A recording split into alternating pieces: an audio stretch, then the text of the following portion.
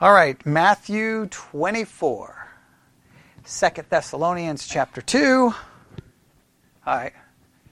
Matthew 24, 2 Thessalonians chapter 2. There's a part of me that wanted to put this as separate, but I'm going to put this with the Bible study exercise since it has been inspired. It has been declared necessary because of our study in Matthew chapter 24. But if you have your Bible, Matthew chapter 24, you know, if you remember, I don't know, I'm assuming you know, but in Matthew chapter 24, we made it up to verse 29. All right, Matthew 24, 29. I think we've looked at everything. Just remember, we believe, it's not that we believe, it's a dogmatic fact that any basic reading of Matthew 24 lets you know that the context, that the whole situation is Jesus walking out of the temple. His disciples say, hey, look at these buildings. He's like, it's all going to be destroyed. And they're like, wait, what's going to happen? When is this going to happen? How is this going to happen? And he begins to give them signs that any normal reading would tell you is about the destruction of the temple, which we know when it occurred in 70 AD. There's just, I don't know how that can be ignored, but clearly it can be by people. So that's the way we read it. That's the basic thing. So our job is to go through Matthew 24 and see if we can determine if all of these signs have been fulfilled leading up to 70 AD. I understand people say, no. Some of it jumps to the future. Well, you've got to determine when it jumps to the future by, first of all, removing all possibility of it being fulfilled when? Before 70 AD. And so we believe that we covered almost everything. Verse 29 creates lots of problems. Does everybody remember? The first problem is, it says what? Immediately after the tribulation. Now what's the problem? What's the problem that verse presents? What tribulation? Right? It says the tribulation of what? How does it define it?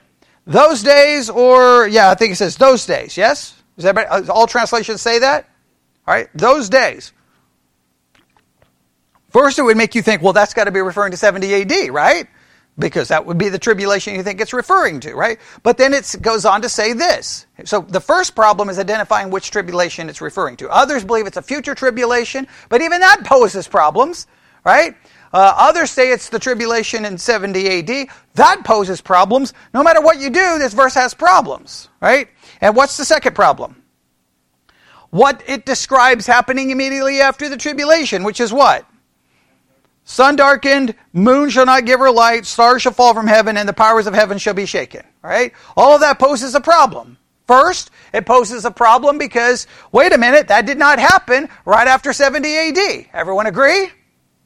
Right? Number two, if you put that as a future tribulation, most people, when they talk about a future tribulation, talk about what period of time? A 7-year tribulation, correct? The problem is that doesn't occur at the end of the 7-year tribulation. That occurs somewhere in the middle of it. So what some people propose is no. After the tribulation of those days is not after all of the tribulation. It's after the first half of the tribulation. Well, that requires a complete, isn't that great that you can just make it say that? It doesn't say that. It says after the tribulation, right? So you have to make it read after the middle of the tribulation. But even that becomes problematic because now you got to go to Revelation and figure out when it talks about the sun, moon, and stars, is that happening in the first half or the second half, right? Then you have to try to establish that. All kinds of issues. So no matter which way you go, there's a problem. So what we looked at is what's the preterist solution to the verse? What's the preterist solution to the verse? We've already talked about this now multiple times.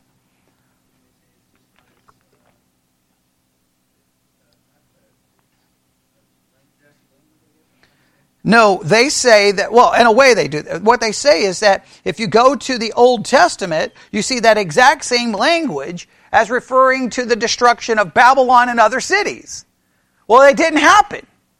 So they're like, therefore, this is language, symbolic language to describe the destruction of a city or a nation. All right? Others will say, no, that's referring to a future time. Wherever you go, there's problems. All right? So I gave everyone homework to look up every passage that refers to the sun, the moon, the stars that are darkened, and let's look at all of them. So that's what we were going to work on. People have sent me their homework, and we've been working, and people have done a good job, but we are going to take a detour from doing that. I got the book right here, the preterist book, so that they can offer their explanation. Simply put, hey, that language is used in Isaiah. It didn't happen. Therefore, it's symbolic. Others will say, well, that language in Isaiah is pointing to what happens at the end of the tribulation. And you're like, well, wait a minute. It doesn't fit the end of the tribulation, because at the end of the tribulation, you don't have this.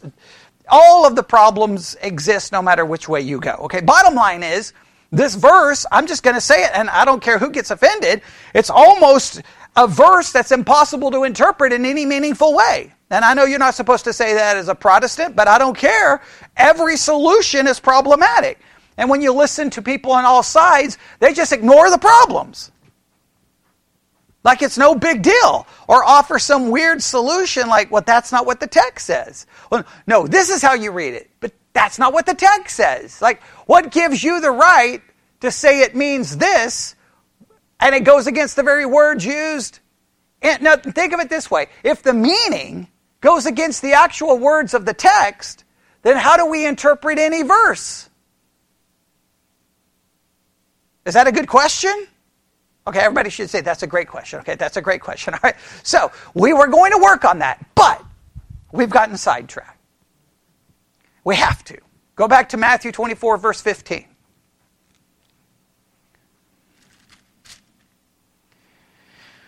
Matthew 24, 15. When you therefore shall see the abomination of desolation spoken of by Daniel the prophet stand in the holy place, whoso readeth, let him understand. All right, there's the abomination of desolation. All right. There are two views here, right? The abomination of desolation refers to what? What's view? There's two views. There's everybody in this church should know the two views. What are the two views? When the Romans came and destroyed the temple. I don't know why people don't like that solution. A lot of people hate that solution. I don't know how you can hate it, right? You literally have someone doing what? Literally, what more of an abomination, what more of a desolation than when there's nothing left standing, right? The abomination is, well, the Gentiles, the Romans come in and destroy the temple with their pagan symbol. By this, they're declaring themselves to be greater than God because they're literally destroying the house of God. That, to me, that fits perfectly. Some people hate that. No. So they believe that this refers to what? What's the second solution? Or the second view? One is 70 AD, but people hate it. So what's the other view? No. Because that can't be 167 because Jesus, that happened before, right? There's going to be a future temple, right? And that in this future temple, the Antichrist is going to walk in and declare himself to be God. And that's the abomination of desolation. Now, for their view to occur, what would have to occur to that temple?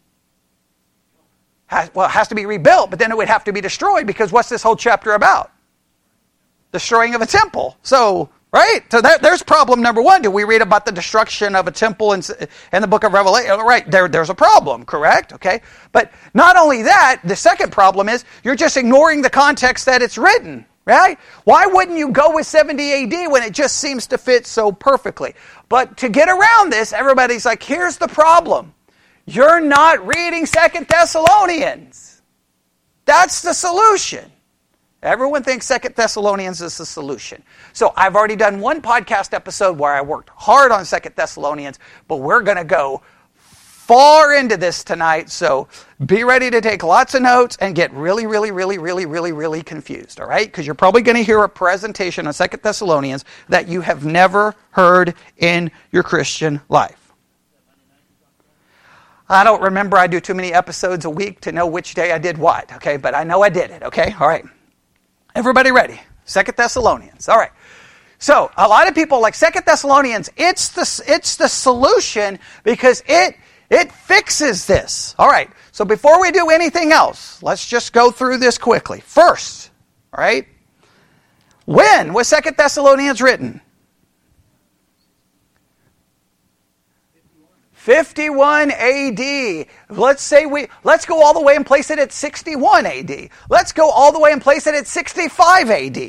The issue is everyone agrees that 2 Thessalonians was written when?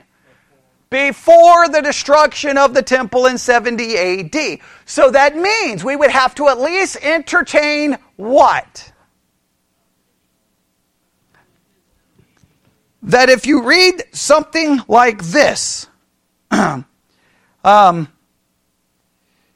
if I can find 2 Thessalonians 2:4, who opposeth and exalteth himself above all that is called God, or that is worshipped, so that he as God sitteth in the temple of God, showing himself that he is God. When you read something like that in 2 Thessalonians, written in 51 AD, how would they have understood it?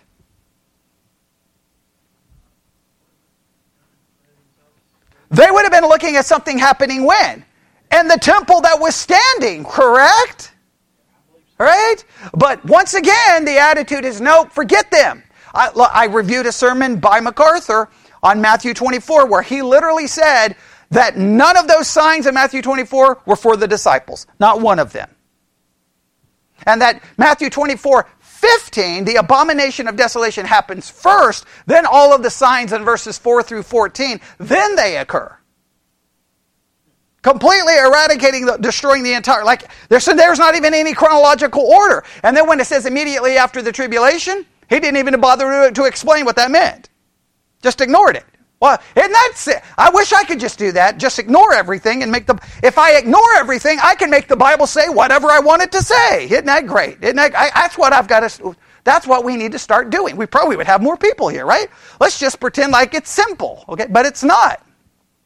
So the first issue with 2 Thessalonians is it was written in 51 AD, all right? Second thing that I think is interesting. Look at a couple of passages. Everybody ready? Go to 1 Thessalonians chapter 2. I've got to go quickly.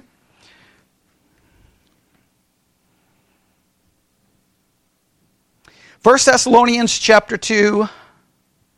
I think we'll look at verse 14. Right? 1 Thessalonians chapter 2, verse 14. 1 Thessalonians. Right? Because both letters was written to whom? The church at Thessalonica, right? So 1 Thessalonians 2:14. For ye brethren, he's referring to the people he spoke to, right? Or for the people he's writing to. For ye brethren became followers of the churches of God, which in Judea are in Christ Jesus, for ye also have suffered the things of your own countrymen, even as they have of the Jews, who both killed the Lord Jesus and their own prophets, and have persecuted, and they please not God, and are contrary to all men. The Jews were doing what? Jews were persecuting people. Right? Jews were persecuting people. Everyone agree with that? I mean, don't we read that in Acts? Yes? Don't we agree? Don't we agree? Okay. Go to Acts 17.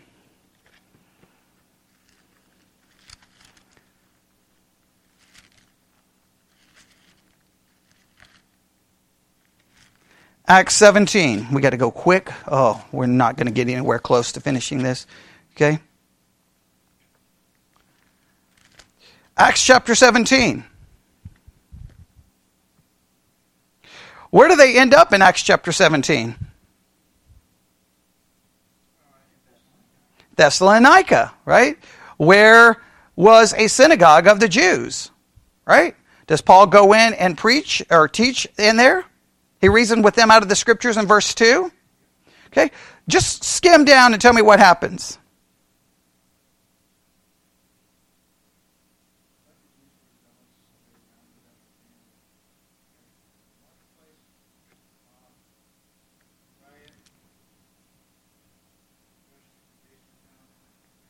The Jews attack and assault people. Yes? Is that what happens? Yes? What verse is that? Verse 5 and following. Yes? Yeah. So in Thessalonica, the Jews were persecuting those who were trying to preach the truth. Does everyone agree that that's true? Right? No problem with that? Yes? Okay. Now, It is believed, so therefore, what would be causing a lot of problems for those in Thessalonica? Jews persecuting them. Agreed? Right? That would be a major issue that they would be facing, or at least be one of the issues that they were facing. Correct? Now, Paul writes to those in Thessalonica somewhere between 50 and 52 AD. That's interesting. And he's going to try to provide some kind of comfort, some kind of encouragement, try to let them understand what's going on. Agreed? Now, this is very interesting. Judgment comes upon the Jews 14 years later during the Jewish-Roman War, which goes from AD 66 to AD 73. That's interesting, right? Jews who persecuting them, judgment's going to come upon the Jews. In fact, Judaism is basically going to be what? Wiped off the face of the earth. That's probably very significant, maybe, all right?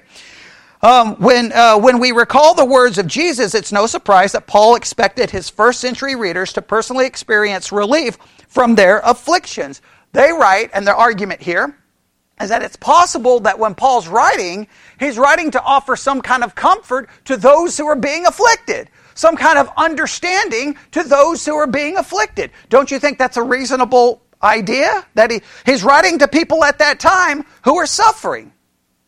I think it's a reasonable thing to consider. Maybe.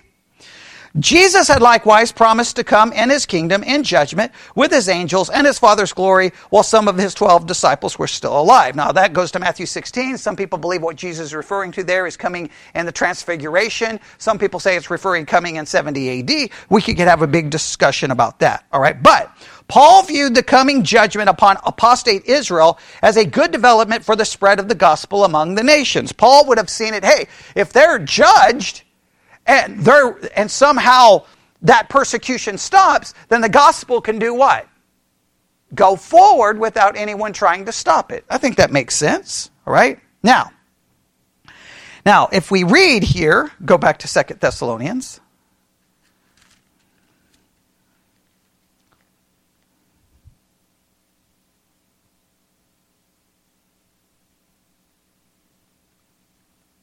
Now, if you read 2 Thessalonians, let's start in verse 1. Now, we beseech you, brethren, by the coming of our Lord Jesus Christ and by our gathering together unto him, that you be not so soon shaken in mind, or be troubled neither by spirit, nor by word, nor by letter, as from us, as the day of Christ is at hand. All right, they're bothered or troubled, and he doesn't want them to be bothered or troubled. And what are they could be bothered and troubled about according to that verse?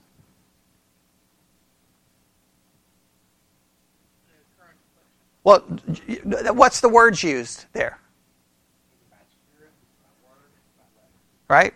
But, yeah. Okay. As that the day of Christ is at hand. Don't be troubled. The day of Christ is at hand. Right? Now he's saying that to whom?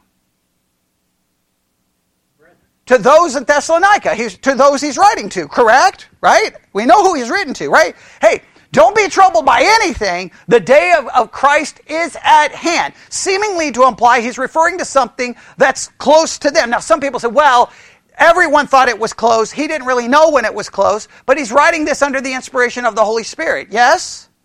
That has to at least raise some questions. Agreed? Right? So far, so good.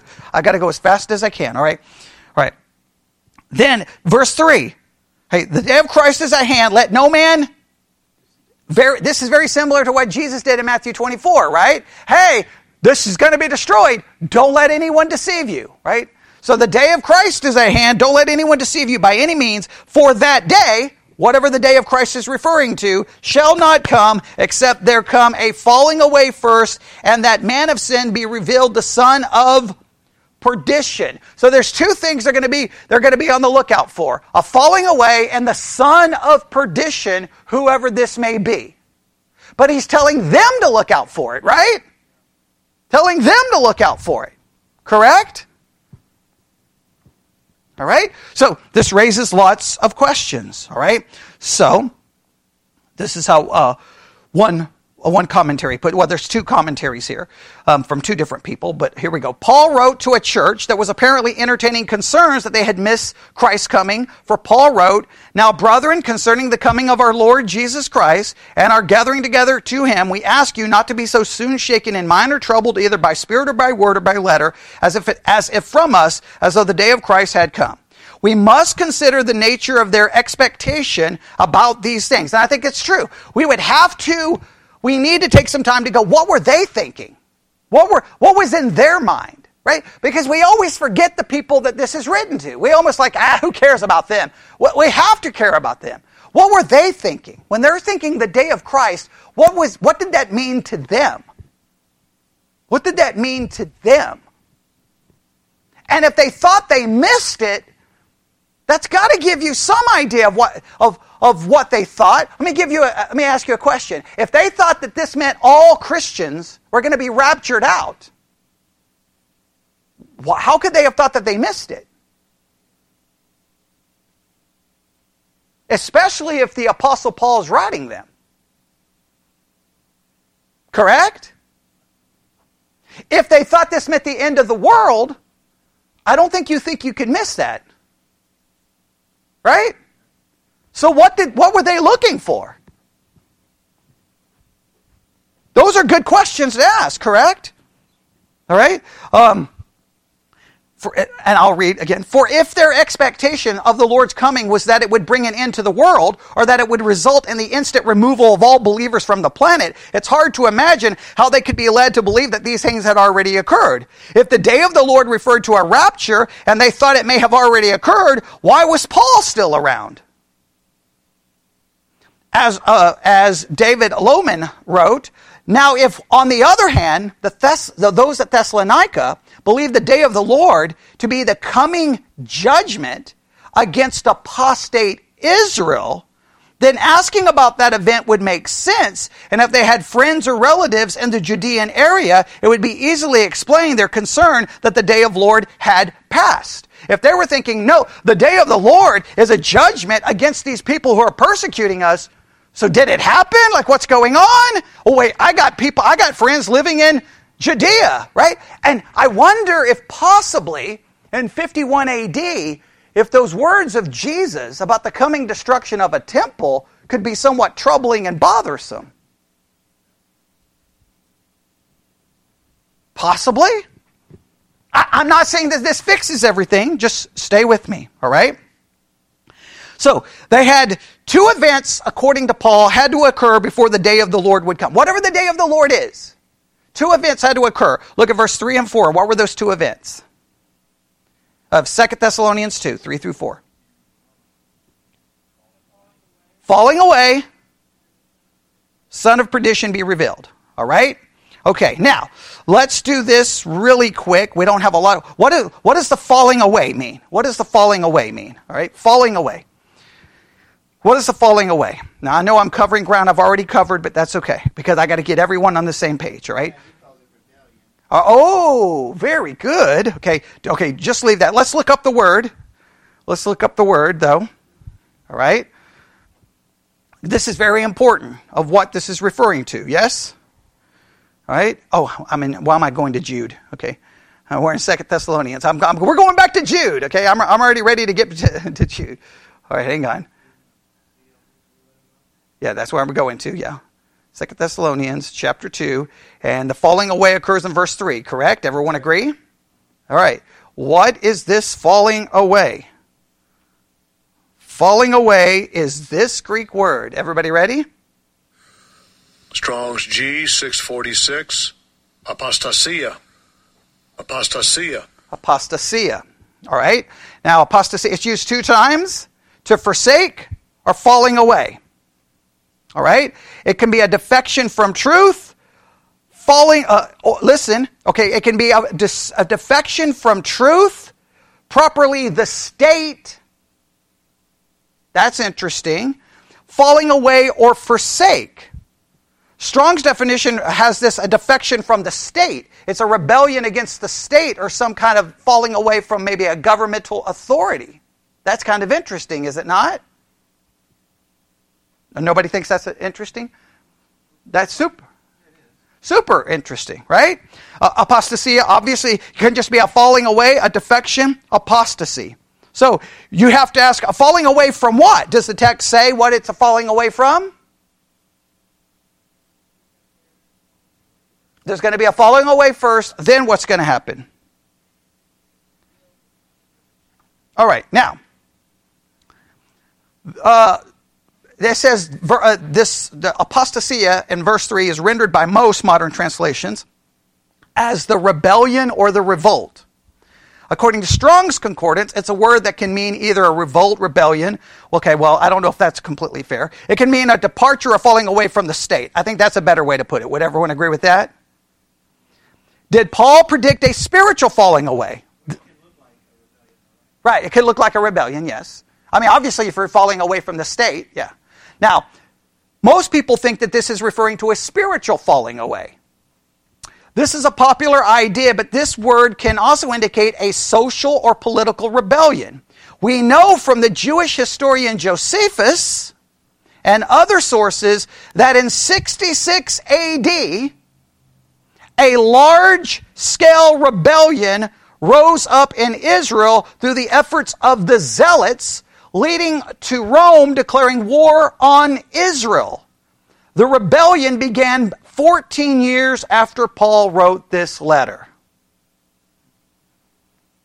Is that the rebellion he was referring to? Is that the falling away he was referring to?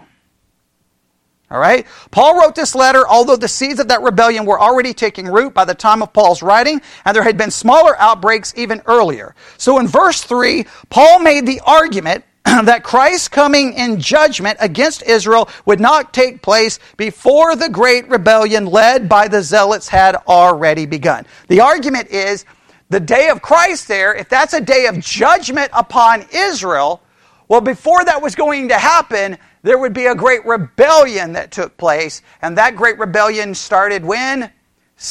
Well, leading up to 66 AD, which led to the war. Led to the very war against Israel. All right? Does that make sense? Yes? All right? Now, the next thing we have to look at is, so there's the falling away. What's the next thing that's described here? Son of perdition. Son of perdition. How does the NIV translate this? Man of lawlessness. All right? Let's go back to the concordance here, or to the interlinear, I should say. The King James says that the man of sin be revealed, the son of perdition. You see all of those phrases? Right? How does the NIV do that? The man of lawlessness? Well, verse 3. Is he described two different ways? Man of lawlessness, the man doomed to destruction. All right, the man doomed to destruction, okay? Or the man of sin, all right? Now, if we go with the man of sin, okay, the man of sin here would just simply refer to miss the mark, to wander from the law of God. It would be the idea of, you could argue it could be translated lawlessness in the sense that it's a man that's going against the law of God, going against the things of God. All right? Okay? I think that's a good way to put it. Son of perdition, if we look at that phrase, just of perdition, would just be a man of destruction. Son of destruction, son of destroying, perishing, destruction which consists of eternal misery in hell. All right? So this is the son of destruction, a son of damnation, a son of ruin. All right? So this is a man of lawlessness who obviously is connected to destruction and judgment of some kind. All right? Does that make some sense? All right? Now, this is what they say. What is the significance of the title Man of Lawlessness? Some may be tempted to simply see this man as a reckless leader with no regards for local or international laws. However, the law that was held in the highest regard in Paul's world was the Mosaic law, the law of Moses. It's very likely that Paul was saying that this man would trample on the law of Moses and freely commit sin under the law. The fact that he would sit in the temple is another clue to the meaning of lawlessness, because the temple was central to the practice of Mosaic law. Look at 2 Thessalonians. Does it say he's going to sit in the temple? Look at verse 3 or verse 4.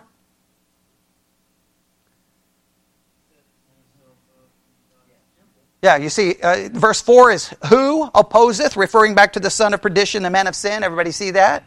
Right? Who's going to sit in the temple and basically showing himself to be God. Everybody see that? All right. They're saying that this man of lawlessness is someone who's going to trample underfoot the law of Moses, right? And basically, as they say, that the fact that he's going to sit in the temple is another clue to the meaning of lawlessness, because the temple was central to the practice of Mosaic law. This would also confirm that he was revealed while the law was still being practiced. So they make an argument that if this man is the man of lawlessness, and this refers to the law of Moses, this would make more sense that this would occur before 70 AD, because that law would have still been what? Practice and in effect. All right, I think we can agree. But that all really is destroyed when? 70 AD, because what happens? You don't have a high priest, you don't have a sacrificial system, it's all destroyed. All right, I think we can agree with that. Now, this is very important, we can note a close relationship between lawlessness and rebellion in these verses. The man of lawlessness, right? The man of lawlessness, and we have a falling away or a rebellion occurring. Those would fit together very well, right? You have a falling away, a rebellion, and you have a man of lawlessness who's going to be revealed. Those two factors would go together very well. I think that you see how that fits together. Okay? I'm not saying it's perfect, but just stay with me. Let me take a drink of water. Oh, I'm trying to go fast. I wanted to get so much further into this, but that's okay. All right. The Zealots, now this is true historically, the Zealots were about to lead a massive rebellion against Rome. And Paul's readers knew this had been the goal for some time. So the man of lawlessness would naturally come from their ranks. So you have the Zealots at this time, and so it would make perfect sense that the Zealots could be the one from which a lawless one who's going to trample under his feet the law of Moses would come from the ranks of the Zealots. Josephus, who chronicled that rebellion and war of the Jews. I cannot stress this enough. In fact, I'm almost going to become dogmatic about this from now on. The next time someone wants to argue with me about Matthew 24 or 2 Thessalonians, I'm going to ask them, have they read War of the Jews by Josephus? If they have not, then there's no point in arguing, because they have no historical basis to interpret 2 Thessalonians. Now, I know I goes against the Protestant mindset, because the Protestant mindset says what? I don't need anything. Just me and my Bible and the Holy Spirit. That's all I need. Okay, but it doesn't quite work out that way, right? Why would we need possibly the writings of Josephus here? He's giving us which context? Historical context. What do we say all the time? How can I understand the text if I don't know the history surrounding the text? Right? Have we not talked about how important 70 AD is to interpret the book of Hebrews? Yes. How important is 70 AD to interpret Matthew 24? Critical. And how important is 70 AD to interpret 2 Thessalonians? It may be absolutely critical. I'm not saying that it's the definitive, and again, I'm not saying Josephus is the authoritative, like he's infallible, but he gives us history that we can go, that may fit right there. And should we not be willing to consider if it possibly fits? Because what are we not interested in? We're not interested in a particular system of eschatology, are we? I'm not committed. I'm not wearing the colors of a certain team, right? I don't care about that. We care about what could this possibly mean? Yes? So we should be willing to look at everything. Does that make sense? All right. So, what's the name of the book? Wars of the Jews. And I spent a good portion of today reading a good portion of the book. And I've got hyperlinks when we get further into this to everything I referred to. I've got hyperlinks to that specific section in Wars of the Jews because the book is available for free online. Okay? All right? In that book, Josephus ran out of adjectives to describe how wicked it was and how profound the zealots violated the law for which they were supposed to be so zealous. They were supposed to be zealous for the law, but they kept violating the very law they were supposedly zealous for. Right? Now, what is verse 4? Verse 4 talks about the man of lawlessness exalting himself against everything, right? And then he proclaims himself to be God. The temple known to the Thessalonians, and which was famous throughout the Roman Empire, was burned and destroyed when? 70 AD, only about 18 years after Paul wrote this letter. At the end of this, now we're gonna look at some things that happen at the end of this, okay? So there's a lot more here we could talk about. Let me just make it, this is what I would make it clear. There's nothing in 2 Thessalonians that would indicate, wait a minute, he's not referring to the temple that was standing at the time. He's referring to a future temple. Would everyone agree there's nothing there that would demand a future temple? So our first thought would be, could this have been fulfilled when that temple was standing? Right? So all you have to do is find something that could possibly fit that happened somewhere between when? 51, 70. That's a what? How many years? I'm not good at math. 18? 19? 19 years? Is that fair? Okay. So I've got 19 years to figure out if something happened. If something happens that fit this, then what do? Possibly fulfillment, yes? Now, I don't know why that makes people nervous. People get, it's so weird to me that would bother someone. Wait, what are you doing? Are you more committed to your system of eschatology, or are you more committed to figuring out what this means? And here's the thing. The average person who reads this, they have no clue of the history between 51 and 70 AD. Let's be honest. If I was to give a history test to 90% of Christians sitting in a church about what happened between 51 AD and 70 AD, do you think they would pass it? I never heard much about it until I started coming here. Right, of course. Yeah, you wouldn't. No, forget. But you should have learned it in school. But yeah, you're not going to learn it in church. But the point is, the average Christian is not going to have a clue. How many Christians have read Josephus' works on the War of the Jews? 0.5. Yeah, probably almost nobody. Well, my thing is, you shouldn't be offended. Like, well, wait a minute. What are you saying? I'm saying that maybe your Left Behind book is wrong. I'm saying maybe the Left Behind movies don't get it right. It's okay. But I learned Bible prophecy from... No, you know what you learned? You didn't learn Bible anything. You learned someone's system of prophecy. That's what you learned. Because if you were studying the Bible, you would have questioned all of these things. So we shouldn't get nervous if our system of eschatology ends up like Fluffy, taken out back and put down. Right? Because no actual animals are being hurt. Okay. The reason we say this is because what do we care about? What the text says. All right? So there's nothing here that would say, oh, there has to be a new temple. No, the temple was standing when Paul said these words. Now, this is where things get interesting. All right? You ready? What if okay, now continue reading here. All right? Look at verse 7. For the mystery of iniquity doth already work. Only he who now letteth will let until he be taken out of the way. So what is the mystery of iniquity, and what is the thing holding it back? Right? What do we typically interpret the thing holding it back to be? We think it's the Holy Spirit, and that the Holy Spirit's going to be removed when? In the rapture, right? And how that's typically interpreted? What if the mystery of lawlessness, are you ready?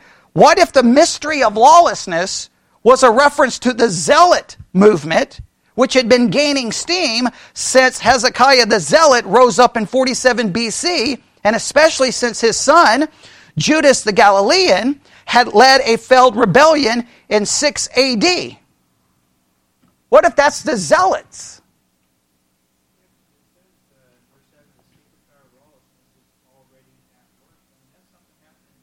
Oh, already happening then. Yeah, right. It's already happening then. So what if it's the Zealots? Well, if it's the Zealots, then who is holding it back? All right. Well, here's a little bit more about them. The goal of the Zealot movement was to regain for Israel the full independence, which had been won by the Maccabees from 164 to 142 BC, but which was lost after Pompey the Great invaded in 63 BC, and Herod the Great began to rule over Judea in 37 BC. Their long-planned rebellion finally exploded into a full-scale war around August AD 66. There you go. So it blows into a full-blown war in August 66 AD. And that's according to Josephus and his... The mystery of lawlessness. The Zealots. Well, we're going to get... I've got two names. But it's from within the Jews. Yeah. Oh, yeah. Yeah.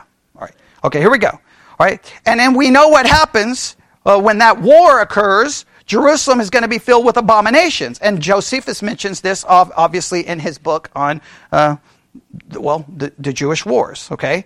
All right. In fact, I've got it right here.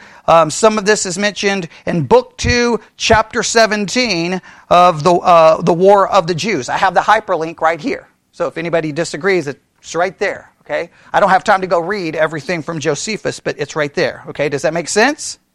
Now, who's the restrainer? Not in this context. Not in this context. All right? What if the restrainer were the Jewish high priests who led the peace movement in Jerusalem? Josephus in War of the Jews wrote a great deal about how they were a thorn in the side of the Zealots. So you had the Zealots. There's the mystery of iniquity working. And Paul already says it's working at that time, right? They're the ones causing all the problems. And then you had the Jewish high priest who were a thorn in their side, pushing back and trying to hold the Zealots back. Now you have it all falling into proper historical context, yes? I'm not saying this is perfect. Just stay with me, all right? Josephus himself talked about how that these Jewish high priests led a peace movement in Jerusalem, and then in the War of the Jews, he talked about how they were a thorn in the side of the Zealots, and at times preventing the Zealots from fully doing as they please. When the Jewish-Roman War began in AD 66, the peace movement was led by Ananus ben Ananus and Jesus ben Gamaliel. All right, I'll give you the names again, all right? There's two individuals. Ananus, A-N-A-N-U-S.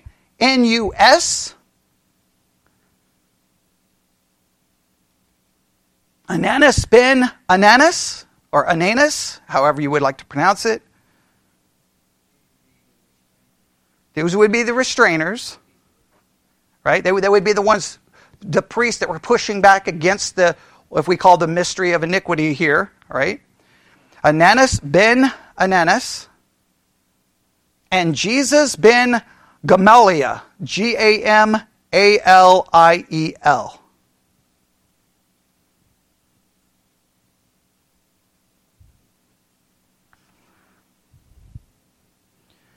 All right?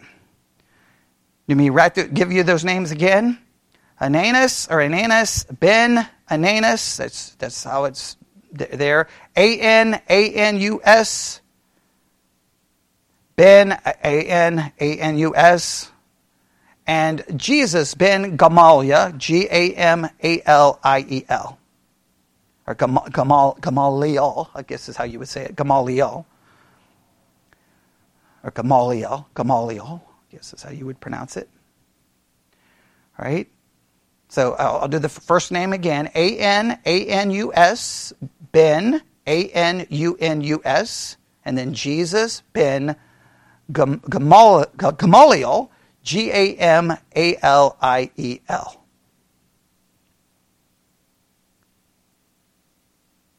All right, these would be two key individuals. Their long speeches against the Zealots can be seen, again, I've got them right here, I've got the hyperlink. You can read about it in Book 4 of War of the Jews, Chapter 3. All right, War of the Jews, Book 4, Chapter 3. You can read some of this. Okay, so and there's a number of other places, but basically their long speeches against the Zealots can be seen. Josephus said that Ananus preferred peace above all things, was a shrewd man in speaking and persuading the people, and had already gotten the mastery of those who opposed his designs or war for war. And late AD 67, the Zealots appointed a fake and completely unqualified high priest. His name is Phannias, Phannias. Right? Well, political and spiritual. All right. So they an unqualified high priest. Now, why is that significant? He's unqualified. Where does the high priest go? Oh no! Oh no! 67 A.D.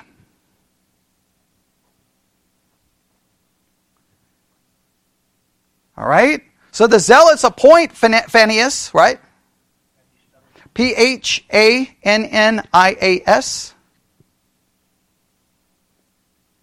They appoint him and he basically becomes their puppet. Again, this comes from this is described in War of the Jews, Book 4, Chapter 3. Right?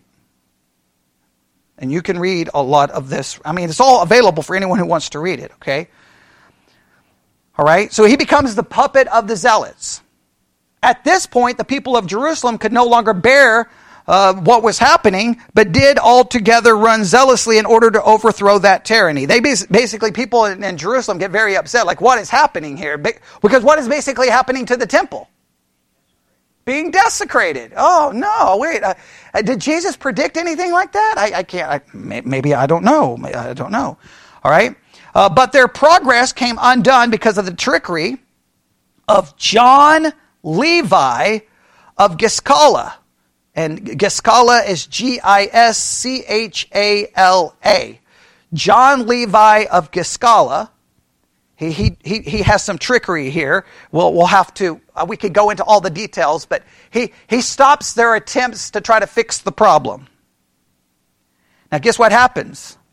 Ananus and Jesus, right? And not the Jesus, but Jesus, what's his name? Gamaliel, right? Both of them are killed along with the other priest during the Zealot temple siege that happened somewhere between February and March of AD 68. The peacekeepers are killed. So some believe that's when the restrainer is taken out of the way. The deaths marked a significant turning point for Jerusalem, according to Josephus. I quote, "I should not mistake if I said that the death of Ananus was the very beginning of the destruction of the city, and that from this very day may be dated the overthrow of her wall and the ruin of her affairs, whereon they saw their high priest and the procurer of their preservation slain in the midst of their city."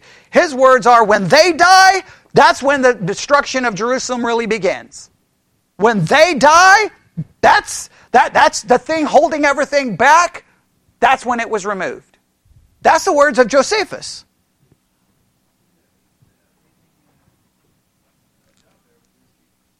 Well, I mean, a lot of people put this stuff together.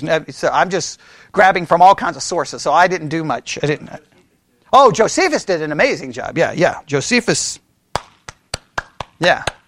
Now, we may call, some historians call his accuracy into question, but I'm just saying he's got things that are so similar to what we're reading here that it's a hard time. You can't just ignore it. That's all I'm going to say. Does that make sense? I know people are like, but wait, this doesn't go with Left Behind. I know it doesn't. Okay? But maybe Paul knew more about it than what people writing in our time. Maybe Josephus knew more than the people writing in our time.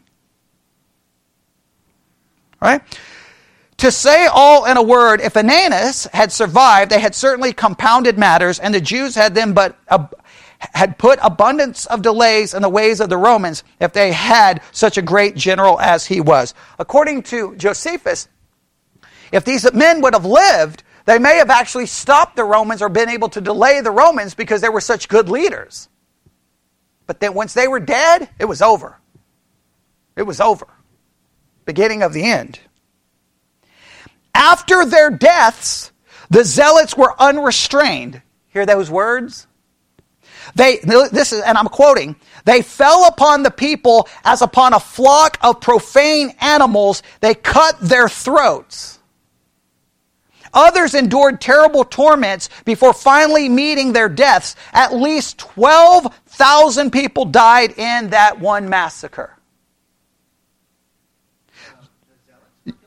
Yeah, the zealots were killing. Yeah, they were like, oh, enough of this. You think you're going to hold us back? Now, there's nothing holding us back. Now we're going to start killing anyone and everyone. Well, you could argue that, that would be a good motivator, right? Okay. Josephus described how the zealots increased their wickedness because the peace-loving high priests were no longer there to hinder them. I quote from Josephus, the zealots grew more insolent, not as deserted by their confederates, but as freed from such men as might hinder their designs and put some stop to their wickedness. Accordingly, they made no longer any delay, nor took any deliberation in their enormous practices, but made use of the shortest methods for all their executions when they had once resolved upon, and they put in practice sooner than anyone could imagine. So in other words, once these people were dead, they were like, it's ours. Let's do whatever we want to do. All right? So we have the restrainer being taken away. All right, now, we're not going to have time to go through all of this. All right, because I got all kinds of quotes from Josephus. All right, and all kinds of things take place. All right, a lot of stuff here. All right. Okay, this is crazy, all right? Now, we have the man of lawlessness who goes into the temple, right? Okay, right? Well, no, yeah, but I'm saying in 2 Thessalonians, we have the man of lawlessness or the man of sin goes into the temple. Everyone agrees? Right. All right. Paul specifically stated that the man of lawlessness was one who, number one, opposed and exalted himself above all that is called God or that is worshipped, so that he sits as God in the temple of God, showing himself that he is God. Would everyone agree that's an accurate reading of verse 4? Number two, the Lord will consume with his breath of his mouth and destroy with the brightness of his coming. Everyone see that in verse 8? Verse 8? Everybody see that? During the Jewish-Roman War, there were two zealot leaders who took their place inside the temple. The first one made the temple, including the inner court, his headquarters for 3.5 years. Isn't that interesting? From the fall of AD 66 until April AD 70. He was killed in Jerusalem in 70 AD. And that person was Eleazar ben Simon. Yes. Eleazar ben Simon. All right? So he literally makes his headquarters inside the temple. See, nobody even talks about any of these things happening. Nobody even talks about any of these things happening. The second one took over the inner court about 5 months before the temple was destroyed, precisely when the Roman general Titus arrived and began his siege against Jerusalem from April to August AD 70. He was captured and taken to Rome and sentenced to life in prison. And guess who that was? John Levi of Giscala. So a second person takes over the inner court. Okay, right. Well, that means the Zealots had taken over everything. Once. Oh, well, okay. Oh, right. Yeah, he wasn't killed. Right. Yeah, he is taken to Rome. Yeah, and he's sentenced to life in prison. I don't know why That's a good point. That's a very good point. The other man died. Yeah. So the Romans come in and they're like, "Hey, what are you doing in here? Hey, come with us. Okay, we're going to put you in prison for life." Maybe just they wanted someone as an example. I don't know. That's a good point. All right. Now, I'm going to have to stop there, but I have, just so that you know, I have profiles of Eleazar ben Simon, and I have a profile all from Josephus' writings, and I have a profile of John Levi of Giscala, all from Josephus. Now, John Levi from Giscala, he wrote extensively about him in the life, it's found in the book, The Life of Flavius Josephus. All right, that's a different book where that man is described. Okay, it's a separate book. All right, does that make sense? All right, so what can we say? I know, man, I hate that I went so fast through that. Oh, I went so fast through that. So I got to at least take about 5 minutes to try to summarize. Okay, I do apologize if I went too fast, but I was going as fast as I possibly could. All right, here we go. Go back to 2 Thessalonians. Everybody ready? All right, Paul, writing to people who were being persecuted by the Jews. We see that in Acts 17, correct? All right. These individuals, he wants them not to be so shaken in mind or be troubled, neither by spirit, nor by word, nor by letter, as from us, as that the day of Christ is at hand. He tells them the day of Christ is at hand. Now, we immediately read that to mean what? In our modern day evangelical mind, what do we immediately read that to mean? The second coming. We immediately apply, and we say that has nothing to do with them. That Paul just thought the day was coming, but he didn't really know. Now, hey, you could make that argument, but you could also ask, I wonder if the day of Christ here is referring to something else. I'm not saying it does. I'm not saying it is. People are going to get mad at me. You've got to listen to what I'm saying. I'm saying that is it possible this is referring to something that we've never thought about, correct?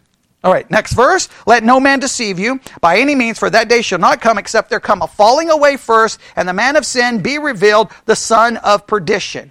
Is it possible that the falling away there is not a great spiritual falling away? I'm not saying it is. I'm not saying it isn't. I'm saying, is it possible that this refers to the rebellion that was underway, and that the man of lawlessness is a man who would be breaking all of the laws of Moses, and that would be all go together? Is it possible? Maybe. Right? Agree. I'm just saying maybe. Yes? Everybody got that? That this man of lawlessness, who exalted himself and sits in the temple of God and does all of these things, is it possible that it was one of these individuals who literally, guess what? Went inside the temple and made it their headquarters. That's pretty crazy, is it not? Not only that, we also have record that they appointed a fake high priest to go in and do whatever the priest did. So you have all kinds of options of people going into the temple doing wrong kinds of things. Not only that, you have Titus himself who's going to destroy it. So you've got all kinds of options in front of you. Does that make sense? I'm just showing you that there was all kinds of things happening in that temple that we don't even know about, that we don't even pay any attention. Well, our minds are, forget you, those at Thessalonica. This has nothing to do with you. Paul wrote you a letter, and I don't even know why he wrote it to you. He should have sent it to my email inbox, because you were all going to die. This had nothing to do with you. But it would make a lot of sense if a lot of things he's writing about had something to do with what was going to occur within the next 14 to 18 years.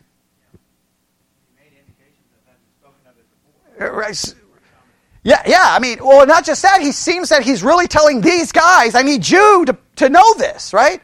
So is it possible that the man of lawlessness could be a lot of these individuals, right? We have two individuals. Who are the two individuals? The first one was, Well, that's the Phineas was the fake high priest, right? Who obviously went in. So then I guess we could say 3. And the next one was Eleazar ben Simon, and the next one was John Levi of Giscala. All of them would have been going into the temple, and there was major issues with what they were doing. Agreed? Okay. Does that make sense? All right. Remember ye not that when I was yet with you, I told you these things. So Paul's already been telling them about these things. See that in verse 5?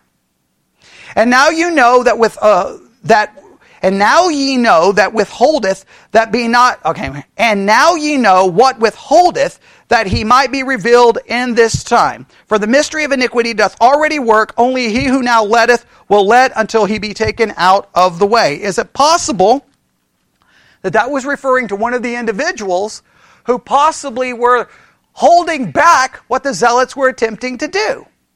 Right? And what were the names I gave you for those two individuals? Okay. There you go. All right. I'm not saying it's those. I'm saying could it be? We immediately, how do we read it in our evangelical mind? The Holy Spirit. Now you could question, does Paul ever refer to the Holy Spirit just in such a vague way? I mean, couldn't Paul just said Holy Spirit? That's a good question, right? I mean, has the words Holy Spirit been written by Paul in other letters? So why does he just drop why does here he has to go all mysterious? Okay, only he who now letteth will let until he be taken out of the way. Why would you have to do that, right? Why couldn't he just say the Holy Spirit?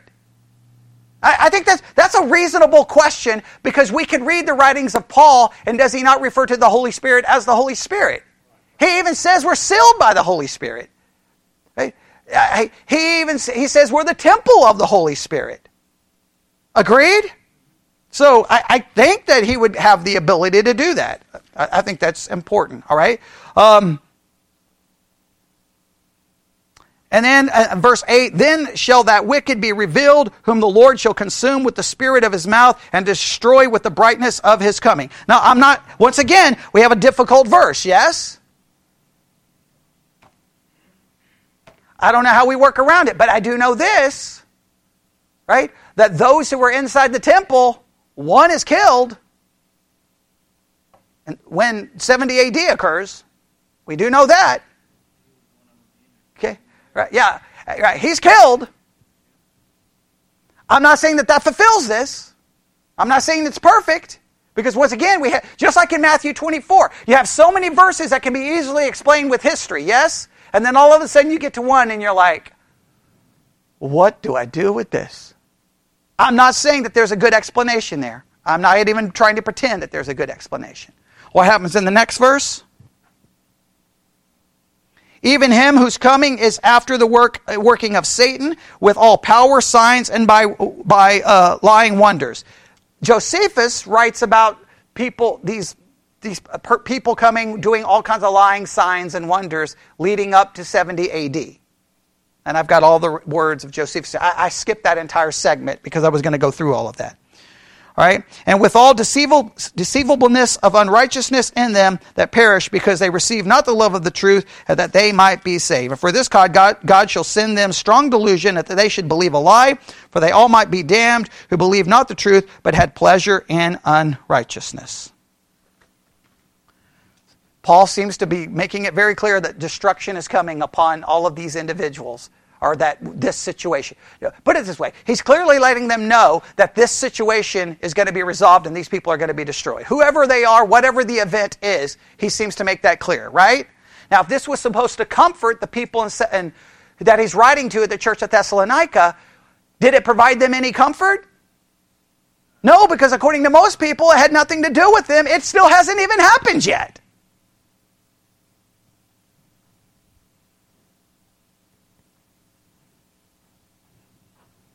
And just like MacArthur did with Matthew 24, this has nothing to do with the disciples. And so guess what many evangelicals do with 2 Thessalonians?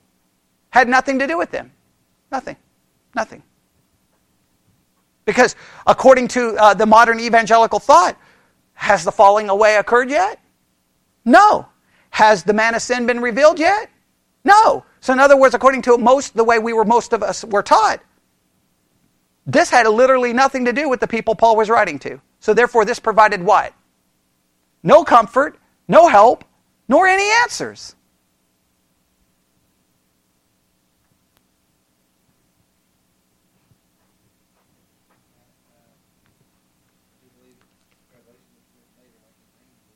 Yeah, 96.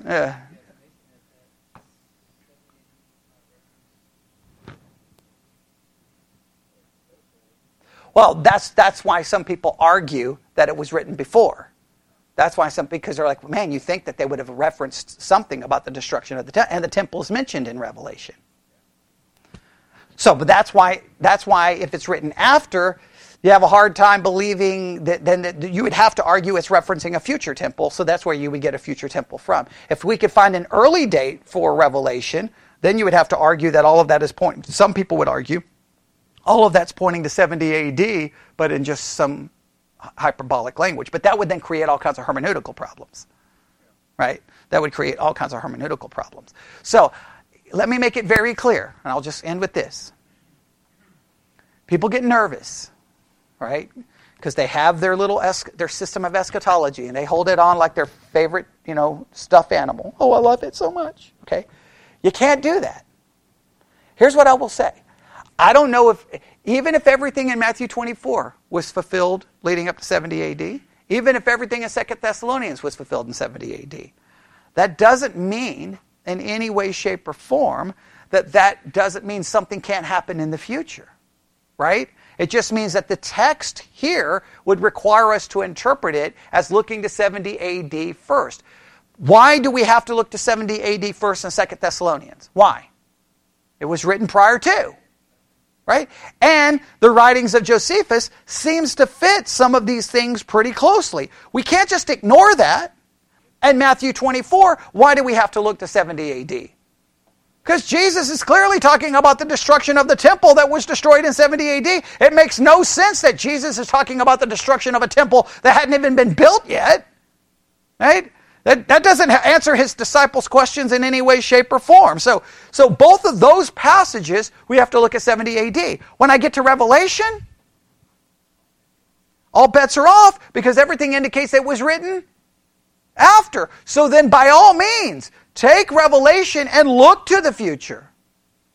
Right? I'm not saying that we never look to the future. I'm saying that a good Bible student has to be honest with the text that is in front of them, even if it goes against all of the Bible prophecy stuff that you've been taught. Because I hate to say this, people don't understand this. So much of what you've been taught as a Christian is not the Bible. It's the system that the pastor learned. You go to a school, like right here. I went to a school where this was a textbook. Wilmington's Guide to the Bible. This was one of our textbooks. Well, I can look in here and guess what? They have studies on, let's see here, I can go through all of them. Oh, the doctrine of prophecy. And guess what I was taught? Everything that's in this book. Like, what are they teaching me? Wilmington's system. Right? Does he have lots of scripture? Yes. Proof texting the system. And guess where Wilmington got his system? From someone else. So pastors learn a system, right? Here's what we believe about prophecy, and then they take that system and they're like, this is what the Bible teaches. Then you've seen how Bible prophecy is taught. Here's the system, and then they quote a verse to proof text it. Well, that's not studying the text. That's just throwing out a proof text for you. That convinces you that you got it from the Bible. No, you got it from someone's system, and they gave you a verse to proof text the system. You don't proof text the system. You set aside your system, look at the text in context, then see, here's what this says, now give me the systems. You want to study all the systems and go, well, wait a minute, that doesn't make sense, that doesn't make sense, that doesn't... Well, I don't know if I like any of these systems. And people, oh, you can't do that. Oh, yeah, I can. Because as Protestants, I can do whatever I want, right? And that's, look, if you want to argue for the Protestant Reformation, then I can use that to my advantage, right? Yeah, I'm not bound by your system. You're not the magisterial authority. What's supposed to be the magisterial authority? The Word of God. So if I'm going to practice that, then what must I do? I got to study this. And what's one of the key elements we always say about studying the Bible? We talk about textual context, right? And then what's always the next one? Everyone mentions it.